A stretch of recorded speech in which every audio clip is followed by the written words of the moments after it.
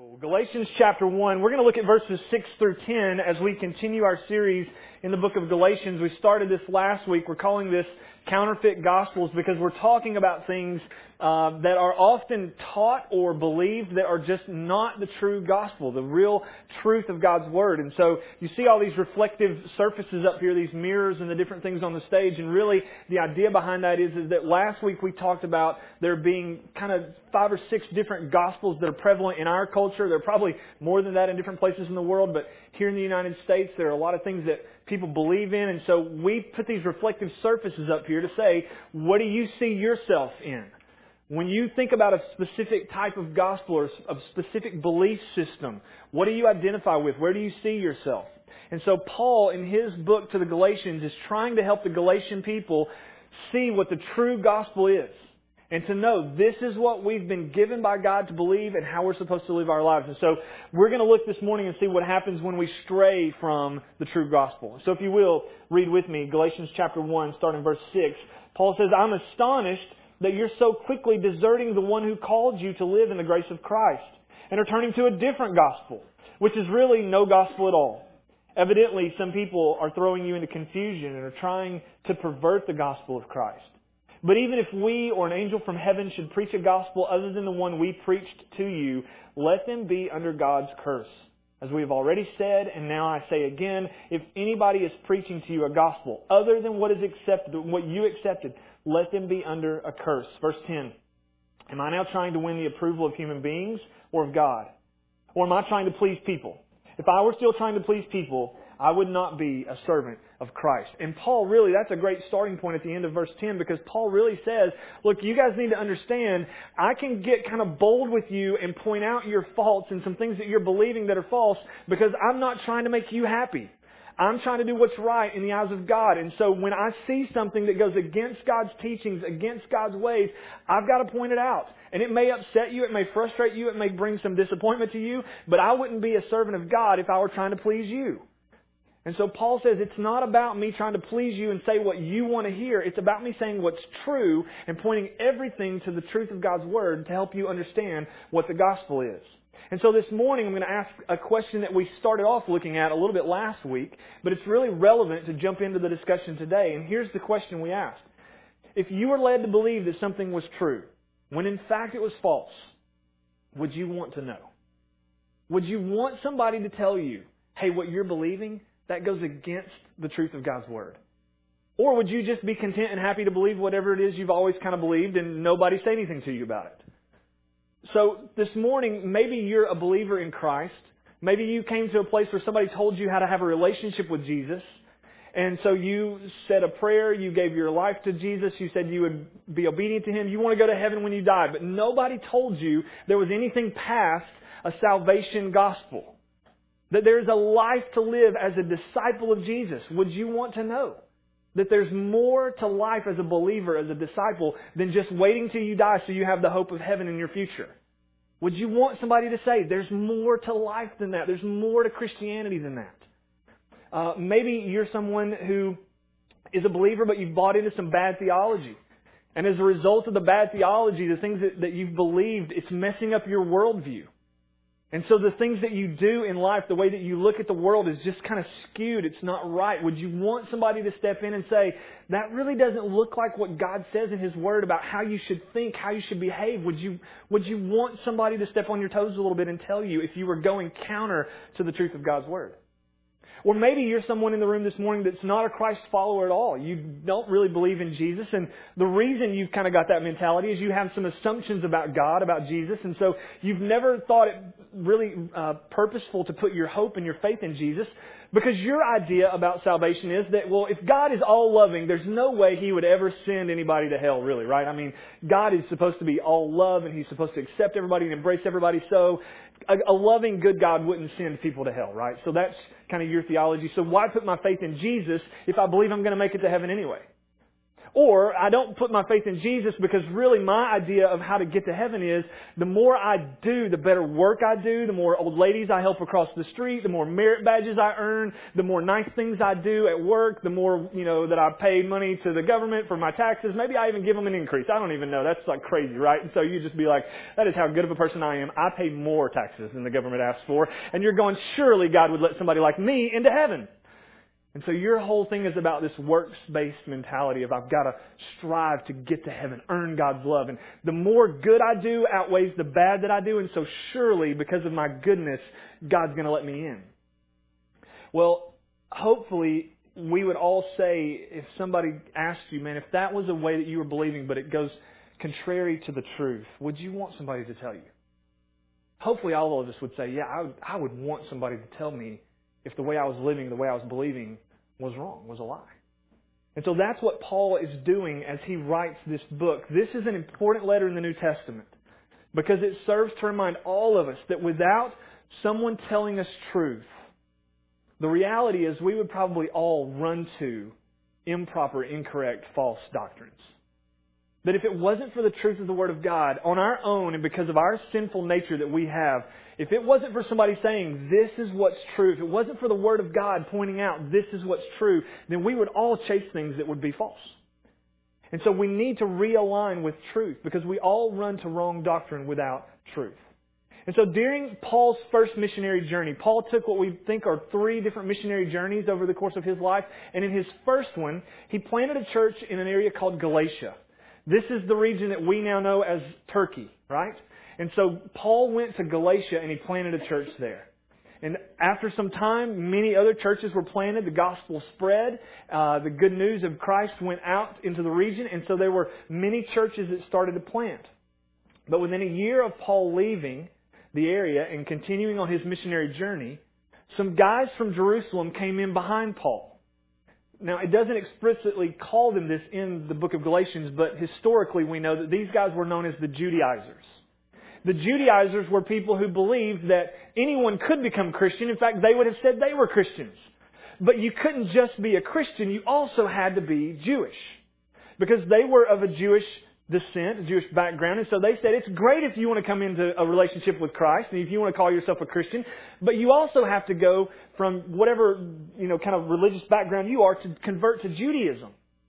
You have to start to embrace the law of the Jews. You have to hold and uphold all of the law of the Jewish people. Not only that, you need to be, if you're a guy, you need to be circumcised in order to really go into this whole thing, right? And so to become a Christian meant having surgery, not fun surgery. And so we're going, here's the deal. This is what it's expected of you. You've got to fully embrace the Jewish faith in order to become a Christian. It's not just about Jesus. That's a great part of it. But there's also this other aspect that's about being in the Jewish faith and keeping the law of Moses. And so the Judaizers had come in behind Paul and started talking about all of these things. And so because they refuted much of Paul's teaching about salvation, Paul has to write this letter to the Galatian churches. And as he writes to them, the primary question of the book of Galatians that Paul's going to address, and if you're taking notes today and want to write some things down on your notes, or if you like to follow along online, there's a place in the Bible app. If you have the YouVersion Bible app, go to Events and click on Our Church, and you can follow along online. That's a great way to do that. But the primary question the book of Galatians seeks to answer is this: how does a person come into a right relationship with God? That's what Paul's trying to express in this book. He's trying to answer this one important question. How does a person come into a right relationship with God? Now, last week we talked about the fact that the gospel is bigger than just the moment of salvation, right? And so there is a gospel message that continues throughout your life. Paul will say later in the New Testament that we are being saved, like it's a consistent part of life in Christ. That the salvation moment when you are justified, when you're brought into faith in Christ, you're made right with Him, is a moment in time. It can be a moment in time.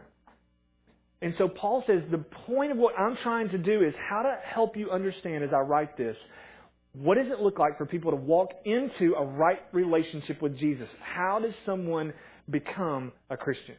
How does someone become a believer? And here's what Paul taught. He taught one thing. Salvation is by grace through faith alone in Jesus. Now, I know that's on the screen, so I want you guys just to kind of say this with me. Let's just say that last part. Salvation is by grace through faith alone in Jesus. Now, I heard you scream a minute ago. I know you can do that better, so let's try it one more time, all right? So, salvation is by grace through faith alone in Jesus. And Paul's going to say this consistently. He's going to say, how does one step into a relationship with Jesus Christ? Well, it's by grace. It's by God's grace. That you don't do anything to earn it. In fact, you can't. But God, because He loves us, shows grace to us. That regardless of what you've done in your past, regardless of who you are right now, God in His grace loves you. And He pours out grace to you and extends grace to you and says, I don't care what you've done, where you've been, who you are. I love you. And I want a relationship with you. Now, how do I do that? I come into relationship with God. I accept the grace of God by believing in faith in Jesus Christ. That we would say, I believe that the Bible is true, that Jesus is the one who came and lived a sinless life. He was perfect in every way. He did what I can't do. He lived every way possible in the right way in front of God.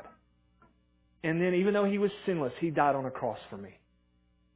And I will place my faith that His act of obedience to Jesus by dying on a cross is my way to heaven. He's the bridge that spans the gap between my sin and God's holiness, and He pulls me into relationship with His Father. And even though I'm sinful, God extends grace to me. Jesus is the avenue of grace.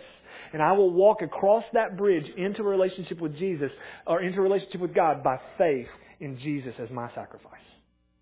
He took my place. He took what I deserved. And so I'll give my life to Him. Now, the Judaizers taught that faith in Jesus must be coupled by obeying the Jewish law. And so Paul's writing this gospel to say, this is not what I taught you. In fact, he even says, even if I came back and taught a different gospel, or if an angel from heaven showed up and said, there's a different gospel, he goes, don't believe them. You stand on the truth of what was originally taught. If someone comes in claiming a different gospel that's not about grace and not about faith in Jesus, don't listen to it. That's not the true gospel. And so as Paul writes this, he's helping these young believers in Galatia to do what's right by accepting and believing that it's by grace, through faith in Jesus, that one comes into a right relationship with God.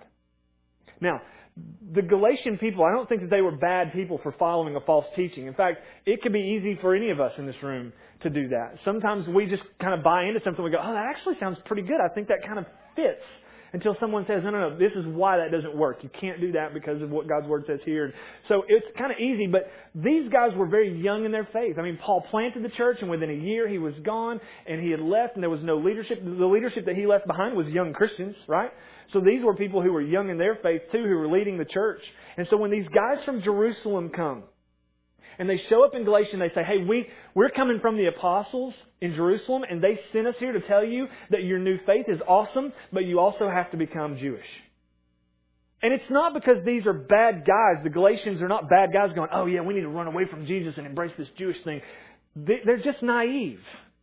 They're kind of stupid in a way, right? Like freshmen in high school. They're kind of just naive, right? Any freshmen in the room? Okay. When I was a senior in high school, here's what the deal. I went to Morristown East High School, whether you love them or hate them or fun, whatever, that's good. But I grew up in Morristown, went to Morristown East, and my senior year, we started doing this thing with freshmen that we would say, hey guys, first day of school, we're so excited that you're here. I don't know if you know this or not, but for $20, you can get an elevator pass that goes to the third floor, and on the top of the third floor is a swimming pool. And for $20, you get access to the pool all year. Just hand me your 20, I'll give you this pass, and that's how you get to the pool. And freshmen is stupid, right? And they believe me. They believe a lot of us. There's no swimming pool on the third floor of Morristown East High School. That's a dumb place to put a swimming pool, right? But freshmen believe it, and so you make $20 pretty quick. And so you kind of go, you know what? Because you're naive, you believe something that's dumb. And that's what's happening with the Galatians. They're not bad people. They're not looking to chase after a false gospel. They're just naive in their faith. They're young in their faith. And when somebody shows up and says, we have credentials, we're from the apostles in Jerusalem, that's where the head of the church is, and you guys should kind of listen to us. That would be like somebody coming to a Catholic church in our area and going, we're from the Vatican in Rome, you should probably do what we say, right? And so out of their naivety, they just went, oh, okay, we need to embrace this new teaching about Christianity.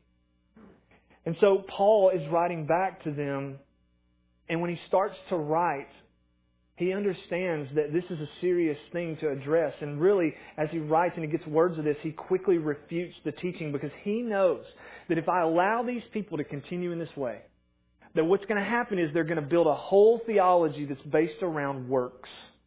That's based around how good can I be, what laws can I keep, how much can I do right to earn God's favor. And for centuries, that's how the Jewish people had lived. And so what Paul knows is that if we allow this to continue, Christianity is going to become a cult of the Jewish religion. Instead of being an avenue of God's grace and faith in Jesus Christ, it's going to spark a movement that's centered around who Jesus is. Because what legalism does is it points to me and it goes, look how good I can be. And what grace does is it says, look how much God loves you. That even though you were lost in your sin, He sent His Son anyway. He didn't ask you to clean yourself up first. He didn't ask you to change anything at first.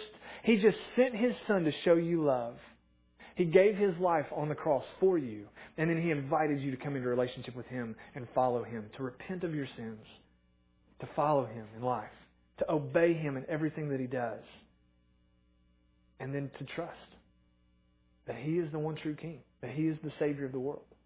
And so when Galatians is written, Paul doesn't waste any time. In almost every one of Paul's letters, in fact in all of the epistle letters, when Paul writes, he starts off with these nice, cool, so glad I've been hearing good things about you. I just want to tell you how excited I am. I've been praying for you. And Paul writes these really nice introductions. In the book of Galatians, he doesn't do that. He just jumps right into, we got to talk about some things. Right? He's not excited to be writing the letter. In fact, when he does this, it's basically kind of like, I don't know if you've ever gotten one of these phone calls before where people don't just pick up the phone, hear your voice and go, hey, I just wanted to call and chit chat or just wanted to talk. How's things going? If you get the phone call where somebody, as you answer it, goes, hey man, we need to talk. That is not a good phone call to get, right? Has anybody ever gotten one of those phone calls? I had some junior high phone calls like that. There were breakup phone calls and it was like, hey, we need to talk. Oh, dang, I don't want to have that conversation, right? And so when Paul does this, what he's basically writing is, hey, we need to talk. And so here's what he says in verse 6. I am astonished that you are so quickly deserting the one who called you to live in the grace of Christ and are turning to a different gospel. And so as Paul writes, it's not a, hey guys, I'm so proud of you. I've been hearing good things. I just wanted to tell you I've been praying for you. He just launches right in. He goes, guys, I am just astonished at your stupidity. You are so naive. And it is blowing my mind that you're this dumb. I'm astonished. And in fact, that word astonished means dumbfounded. And the verb tense around the Greek word is a tense that says that he is continually in a state of astonishment. Like he just can't get over what they've done. It's like every time I think about it, I'm just astonished. And then it kind of goes away for a minute and I think about it again. It's like, I'm still astonished. Like, how stupid can they be? What are they believing? What are they doing? He goes, I'm just continually astonished over and over and over again. Every time I think about this, that you're living this way, that you're believing these things, I'm just dumbfounded by it. And so Paul's writing these things and he goes, guys, I'm just astonished that you would do this. It reminded me of a story. When I was in high school, my parents gave me a truck when I turned 16. Great, beautiful cherry red Ford F-150 extended cab truck, and it was like awesome, like just a gift, right? Talk about grace. What had I ever done to deserve something like that? They just gave me a gift. They even paid for my gas. They paid for my insurance. I had one rule with the truck. Do you know what the rule was? Change the oil every 3,000 miles. That was the rule. If you will keep the oil changed, we'll take care of everything else. Insurance, gas, all that kind of fun stuff. You can go places. You can do whatever you want to do. To an extent, right? And so it's like, just change the oil. Well, during the summer, my mom and my brother and I, we went on a little vacation down to visit some of our family in Alabama and in Florida. And we got to Alabama and we were there. And so I had left my truck at home. And so Dad, who's still at home working, he's driving my truck around. And at some point along the lines of him driving my truck, he found a little sticker in the corner of the windshield that tells when the last oil change has been. Remember? Which had been 10,000 miles before. 10,000 miles. All right. And so my dad, astonished that his son, his firstborn, the good one in the family. I love you, brother. My dad gets in that truck and drives 7 hours to Alabama. And we're out throwing baseballs in the front yard of my aunt's house when this cherry red truck comes flying up the driveway, gravel flying, dust settling. It's just crazy. And we're just like, Dad, you decided to come on vacation. And he slams the door and it's like, Dad decided to come on vacation. And my dad grabbed me and walked me over to the truck and he pointed at that sticker and he went, 10,000 miles? Like, what are you doing? I'm just astonished. He was so astonished that I had not changed the oil that he drove 7 hours. And I went, Dad, you knew it was 10,000 miles over the time and you drove 7 hours down here? Like, shouldn't you have changed the oil before you did that? I mean, come on. I did not say that because I value my life. And so, from that moment on, that was the moment where my dad said, you will, from now on, not pay to get your oil changes done. You will change the oil by hand in our driveway, and I will watch you change the oil. And so we drove to Walmart, and we picked up oil and filters and all that kind of stuff. You can tell I don't change the oil in my truck anymore either. And so that was the moment, though.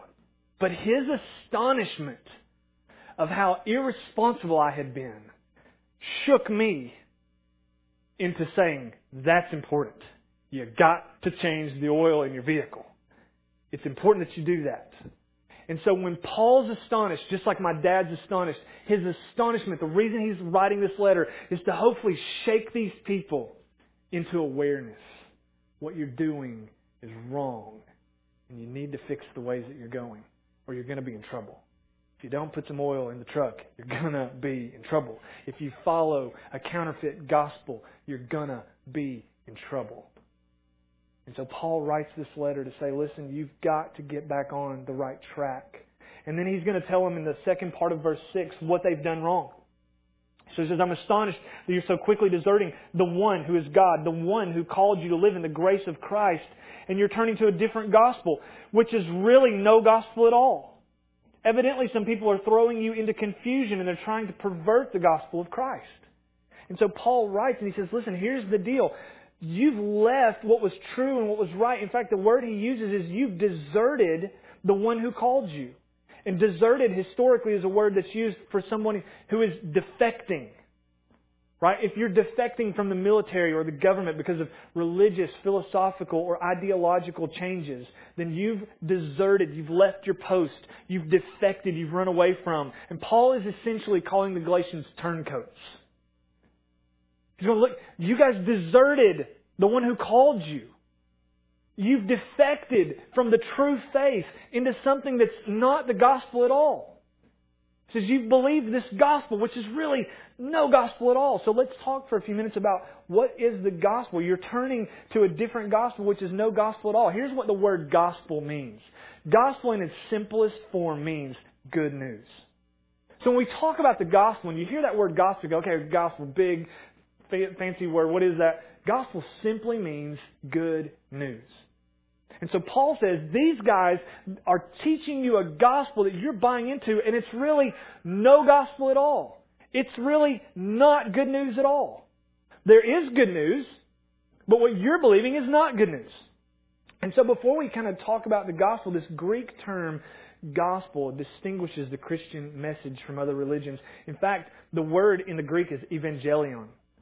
We get our word evangel or evangelism. In the Greek world, when the emperor wanted to send out good news into his kingdom of a military victory or a new son being born who would be a future emperor or some major change, when they wanted to send out good news into the kingdom, they would say the evangelion, we will send the evangel out.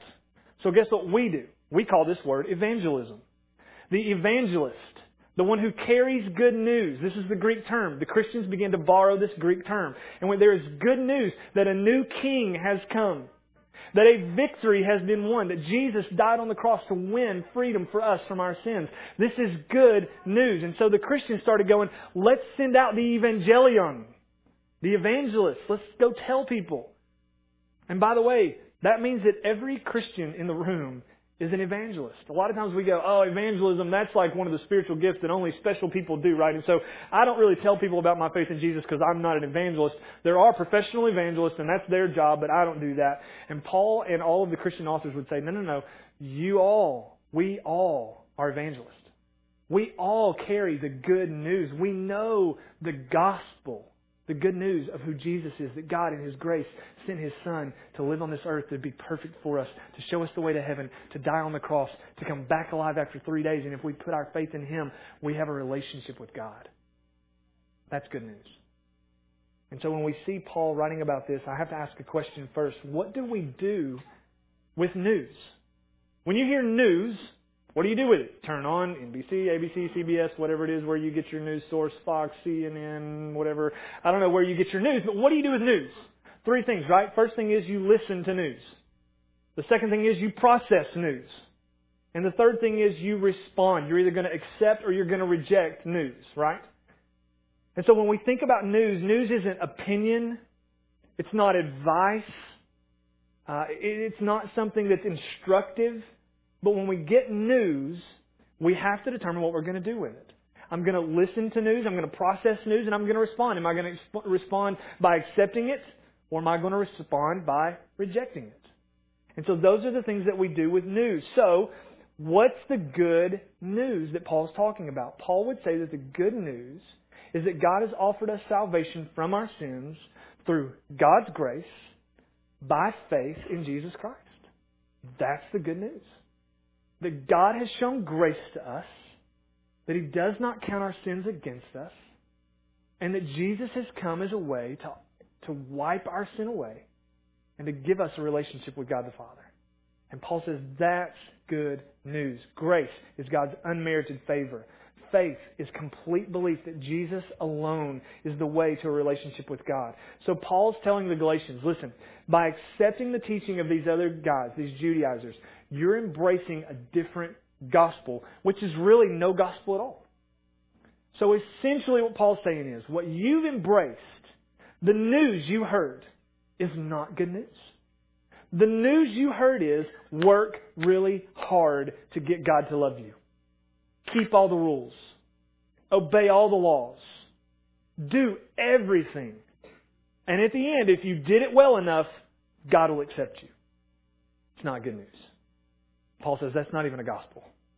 That's bad news. Don't listen to that. Stay as far away from that as possible. Well, this argument continues on. And what we're going to find is that it becomes very prevalent among Christianity. Do we become Jewish? Do we expect people to become Jewish? Do they have to embrace the law of Moses? Do they have to follow all the rules? And eventually what happens is a council is convened in Jerusalem. Now, you know you have a big problem when you get called into a family meeting. Anybody ever had a family meeting? Yep, that's when you have a big problem, right? And so you're like, all right, family meeting, everybody in. You're going, oh no, what did we do now? Paul and the other Christians convene a council in Jerusalem, and they basically call this big family meeting. And I want you to read with me and hear what this says. Acts chapter 15, verses 5 through 11. I think it's going to be on the screen. It says this, then some of the believers who belonged to the party of the Pharisees, they were the religious leaders in Jerusalem, they stood up and they said, the Gentiles, that's you and me, by the way, if you're not Jewish, you're Gentile, the Gentiles must be circumcised and required to keep the law of Moses. And the apostles and the elders met to consider this question. And after much discussion, Peter got up and addressed them. Brothers, you know that some time ago God made a choice among you that the Gentiles might hear from my lips the message of the gospel and that they would believe. God, who knows the heart, showed that He accepted the Gentiles by giving the Holy Spirit to them just as He did to us. God did not discriminate between us and them, for He purified their hearts by faith. Now then, why do you try to test God by putting on the necks of Gentiles a yoke that neither we nor our ancestors have been able to bear? No, we believe that it is through the grace of our Lord Jesus that we are saved, just as they are. And so Paul, as he writes, he says, our hearts are purified by faith, and we're saved because of the grace of our Lord Jesus Christ. There's grace and there's faith, and those two elements alone are what bring us into salvation in Jesus Christ. And so the council ended up agreeing with Paul and Peter and the other apostles, and they said, this is what we need to do. We need to not make it difficult for people to come into the faith in Christ. We need to keep it simple. We need to tell people the way you come into a right relationship with Jesus is by the grace of God through faith in His Son, Jesus Christ. Nothing else. And so they're going, let's don't make this hard for people. let's keep this really, really simple. If you will accept that God in His grace loves you and sent His Son for you, and you'll place your faith that Jesus alone is your way into heaven, and you'll live your life under His lordship, then you're made right with God. And when you die, your way is paved and secured into heaven for eternity. Nothing else. It's grace by faith. And that's what starts the relationship. And so as Paul is writing this, he's telling the people, everything you do, when we think about the gospel, when we repent of sin, it's by God's grace and through faith in Jesus Christ. When we follow Jesus, it's by God's grace and through faith. When we believe in Jesus, it's by God's grace and through faith. When we obey, it's by God's grace and through faith in Jesus. Everything that we do in the Christian life is by grace and through faith. It's not about anything else. No works can get us there. So what Paul ends up saying is, this is the good news. And here's the next blanks on your outline. This is the good news. Jesus is not part of our salvation. He's not a component of it. He's not an aspect of it. It's not Jesus and the law, Jesus and Judaism, Jesus and anything else. He goes, it's not part of our salvation. Jesus is completely our salvation. He's all of it. He's the full component. Faith in Jesus plus nothing equals salvation. You place your faith in Him and say, I'm hooking myself to your wagon, and I'm believing that you're the way that I get to heaven. I'm putting all my eggs in your basket. I'm going to place my faith in Jesus. And that's how I'm going to believe that I'm saved, because that's what Scripture teaches. Paul is going to just pound this theme throughout the letter. And so I want to look quickly at a few passages. And if you're in the book of Galatians, you can follow along with me really quickly. I don't remember if these are going to be on the screen or not, but listen to what Paul continues to write throughout the book of Galatians. It's faith, it's grace. Listen to this. Galatians chapter 2, verse 16. I know this, that a person is not justified by the works of the law, but by faith in Jesus Christ. So we too have put our faith in Jesus Christ, that we may be justified by faith in Christ and not by the works of the law. Because by the works of the law, no one will be justified. That word justified just means made right with God. Galatians 2:20. I've been crucified with Christ, and I no longer live, but Christ lives in me. The life that I live in the body, I live by faith in the Son of God, who loved me and gave Himself for me. It's by faith in the Son of God. Galatians 3:11. Clearly, no one who relies on the law is justified before God, because the righteous will live by what? Faith. Galatians 3:24 through 26. So the law was our guardian until Christ came, that we might be justified not by the law, but by faith. Now that this faith has come, we are no longer under a guardian. So in Christ Jesus, you are all children of God through faith. Right? So throughout the book of Galatians, Paul is going to pound this over and over and over. Why is he hitting this topic so hard? Because Paul knows that we tend to lean toward legalism. That we tend to lean, our hearts want to do this whole thing about earning our way, being good enough, making it on our own. We tend to lean toward works-based lifestyles. And so Paul says, if you're going to make this whole thing about works and how good you can be, you're going to miss it. Legalism appeals to my pride. Legalism says, look what I did. Look how good I was. This is the next blank on your outline. Legalism appeals to my pride, while faith in Christ requires faithfulness and humility. Because if you're going to believe in Christ, it's going to take you stepping back and taking a back seat and saying, it's not about anything I've done. It's not about anything I can do. It's all about God in His grace reaching down to save me. And when I place my trust, my faith in Jesus, I'm justified before God. That He chooses to see me as His son or as His daughter. And He takes me into His family.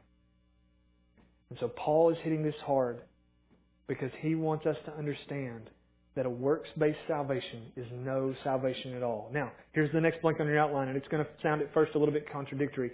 We aren't saved by good works, but we are saved for good works. All right?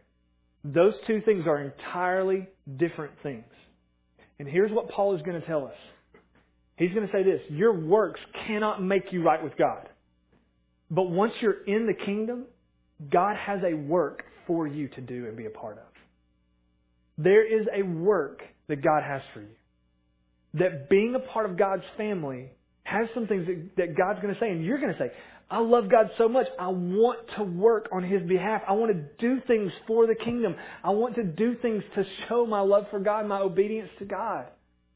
Not because it's going to save me, but because I have been saved. I want to do great things for God. And so listen to Ephesians chapter 2, verses 1 through 10. Again, this is Paul writing to a different church.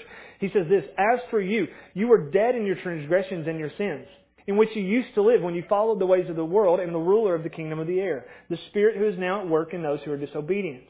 All of us lived among them at one time, gratifying the cravings of our flesh and following its desires and its thoughts. And like the rest, we were by nature deserving of wrath. Because of who we are, we're deserving of God's wrath. But, the word but, I love to circle the word but in my Bible every time I can because it's typically a word that extends grace. But, right? Like, you are such an idiot. But, grace.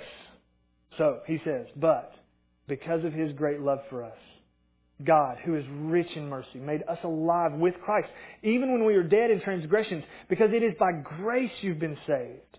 And God raised us up with Christ and seated us with Him in the heavenly realms in Christ Jesus, in order that in the coming ages He might show the incomparable riches of His grace expressed in His kindness to us in Christ Jesus.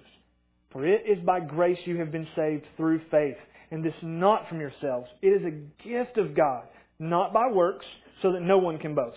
For we are created in God as handiwork, created in Christ Jesus to do good works, which God prepared in advance for us to do. Check this out. He says, you can't get there by works. But once you're in, there are works that God will want you to do. There are things that you will do on behalf of Christ. There is a work to accomplish for the kingdom, for the gospel. But it won't save you. You're saved by faith and by grace. And once you step into that kingdom, there's a great work to be done. And you're invited to be a part of something. How boring would it be? Have you ever joined a club or something like that? Joined a fraternity, a sorority, whatever it may have been, some kind of organization, and you got involved and it was like, just pay us your dues. And you're like, okay, this is cool. I'll pay you my dues. And they're like, now what do we do? It's like, oh, nothing. We don't really do anything. We just wanted your money for the dues, right? It's like, this is a terrible thing to be a part of. I wanted to do something. I want to make a difference. I want to have an impact. And God goes, I have saved you by grace through faith to give you a work to do in this world, to spread the gospel. And so that's what we become part of. So here's how I want to close this morning. If you're living under the pressure that you have to work harder or try to earn God's love, or that you have to make it to heaven based on how moral you are or how you're keeping all the rules, and I've got bad news for you this morning. That's not going to get you there. It's not about how good you are. But if you would place your faith in Jesus Christ, I have good news for you. God's made the way. God's made the way, and it's a free gift. He doesn't expect anything of you before you come into a relationship with Him. He just says, come to me. Come to me, and I'll change things. And so when you come into faith in Christ, it's knowing that God in His grace and His mercy towards you extended His arm of love. Said, here's how you get in. Just step through the door of my Son Jesus Christ and His work on the cross to save you from your sins. Believe in Him. Have faith in Him. And you can be part of my family. And so this morning, the challenge to all of us is just simply this.